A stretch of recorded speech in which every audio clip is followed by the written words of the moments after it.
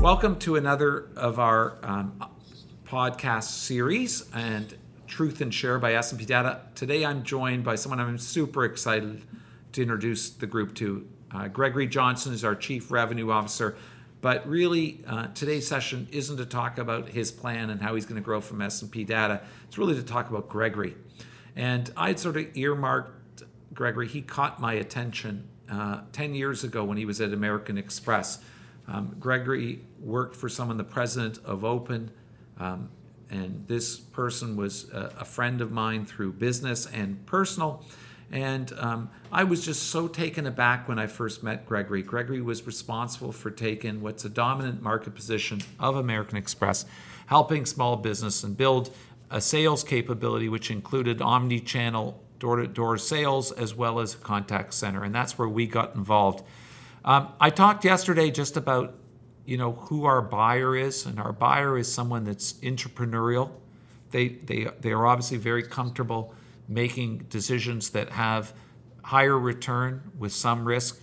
Anyone that's bought technology knows that certain buyers, you never get fired for buying IBM. It's an old saying. And Gregory was very different. His approach was very different. He was very off the cuff, and it took me by surprise. I actually couldn't believe he would be so successful in a big company, but he was. He was being fast-tracked on a management program. He was going all the way up in that organization. He later left that company to head up a similar organization at Capital One. And then I saw him sort of following him over the decade, ratchet down the size of the company, and I knew he was trying to find his place. And so I knew there was going to be a time, given that I thought, here's a guy with the corporate world, but he really belonged in a company like ours, working for the companies and understanding the mentality of the clientele, which he brings to the table, a completely different perspective than we do. He used to be on the other side, so it's really a lethal combination. But just personally, Gregory, you know where I come from. I've said it to you 100 times. You graduate from school, you grew up in a family of big company, you go to work for a big company. When did you kind of so walk us through that, and then I'd like you to tell me, when did you kind of have the inclination that maybe you were an entrepreneur? Excellent. Thanks, Dan, and thanks for having me. I'm so excited to talk about the topic because it, for me, was a turning point in my life, sort of finding my desire and maybe even DNA that had a tendency towards entrepreneurialism. But as you mentioned, I had a wonderful opportunity with American Express. And in the last 4 years of my career there, I had worked with enterprise, mid-market, and we had laid down big programs to serve enterprise companies and then mid-market companies. And I had this wonderful opportunity to take on the challenge of serving small businesses in a deeper and different way. And in that challenge, I got to see all kinds of small businesses that were new, some that were very mature, some that had morphed themselves 3 or 4 times through different economies. And I got to know a lot of entrepreneurs. And I always thought to myself, like, as I got exposed to these folks, having dinners with them, going to events, coming to their offices, understanding their business, I just loved the variety that I saw on a daily basis throughout the portfolio and then within the small businesses. And I also saw that there was sort of a different way of life, which was 24/7, always online. And I liked that energy. I'm a high energy guy. But then there was a moment in time that really was pivotal for me. And thankfully, I credit American Express with it. They were always great about developing their executives. And the then president of the small business division had somebody from the outside in. And I don't know if I can mention their name on air, but he had consulted with all of the Wall Street executives and then had a practice really to help executives find their passion and their values. And he found out that if you could align your values with the company values and then with the values of the customers you serve, you had sort of this optimal trinity, if you would. And so I went through an assessment, and honest to God, I took the assessment on the corporate jet of all things, going out to California for kind of ironic, some big gathering. Very ironic. And I remember I had to do the assessment because I wanted to get it done before we landed because I knew it was going to be a topic of the meeting. But I was resistant to doing the assessment because maybe I was afraid of what I would find or whatever.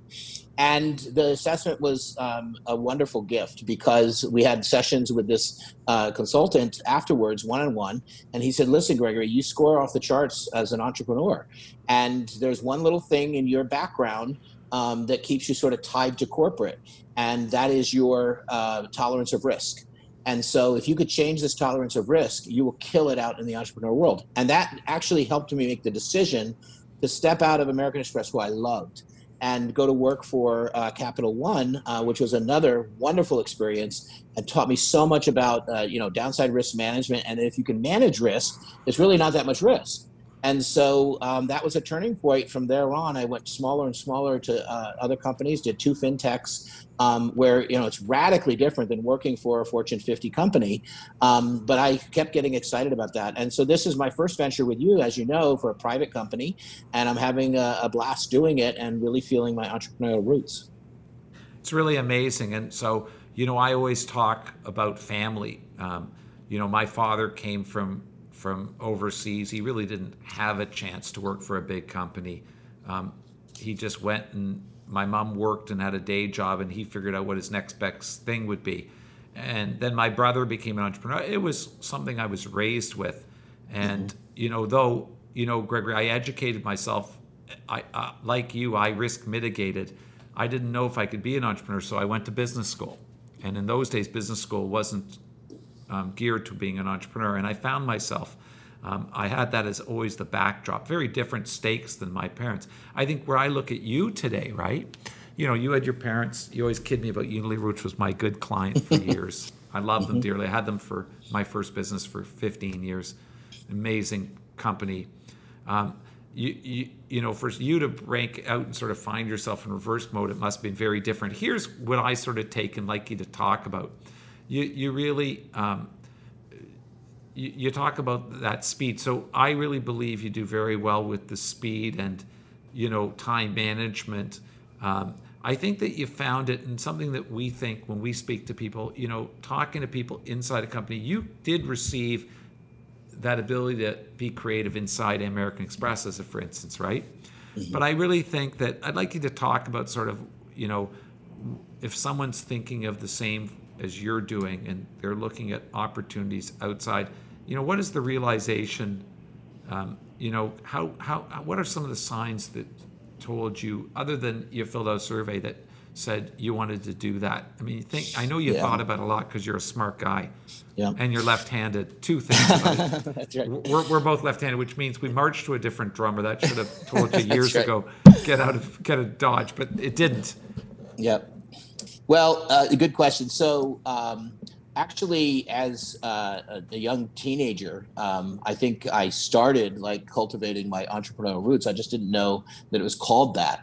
And I had a little lawn mowing and tree service business with my brother, and we did really, really well. Had 100% customer retention. We didn't know what that was in those days, but we had high satisfaction scores. People called us back. It was all word of mouth. We never did a bit of advertising, and I was always energized by the ability to keep making more and more money by just getting more efficient with how we did things. And your own actions. And our own actions. And you could see the direct correlation between your sort of inputs and the outputs. And it was really great to serve a bunch of different customers and to get that real-time feedback. And I think part of being an entrepreneur is you stay so close to customers because it's such an important, vital relationship, and they chose you for a reason, and vice versa. And so it really is a relationship. It's sort of like a marriage. And so, I went from there, and then I went to college at ASU, and I found myself still wanting to not work for the traditional, company, and worked my way through school, did some part-time stuff at United Parcel Service. But during the summers, I ran a little car detailing business. And so, again, I didn't really know I was an entrepreneur, but I just knew that I liked starting things up and getting them going, getting customers. And that when I did branch out. I did advertising for the first time because I was in a new town. I didn't have word of mouth. And so that was really an evolution for me to start, in those days it wasn't digital marketing, but I went out and handed out flyers. I still remember it was a baby blue flyer that said White Glove Detailing, right? And so I think I had it. Did the IRS know you had that business? Well, I was gonna, I think I'm outside of the statute of limitations, and I probably was under the earning limit. So anyway. We're okay. I just want to make sure. I'm always trying to control my downside risk. So I Then I went to ASU, and I'll tell you the truth. I went to ASU to become a psychology major because I was always fascinated with how the mind worked. And as it was, the business school doesn't give you a minor; they give you an emphasis, right? At least at the time that I went. And so I remember being disappointed about that because I also knew that there was something about business I wanted to learn more about and discover.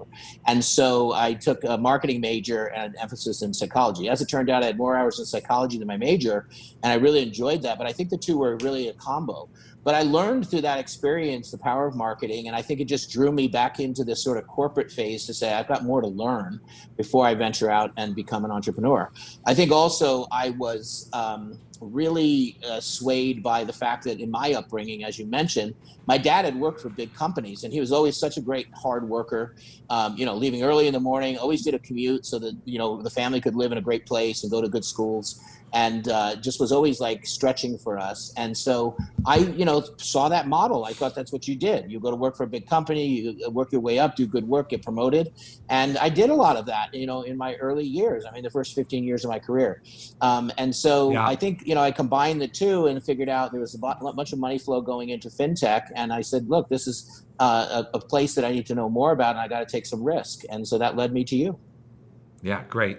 So I want to wrap up this. I want to tell you that I feel very honored to work with you. The perspective, we have two different approaches. And just like my marriage, I always say to my wife, we are two different people. She comes from a very conservative background. We approach, I think, out of the box.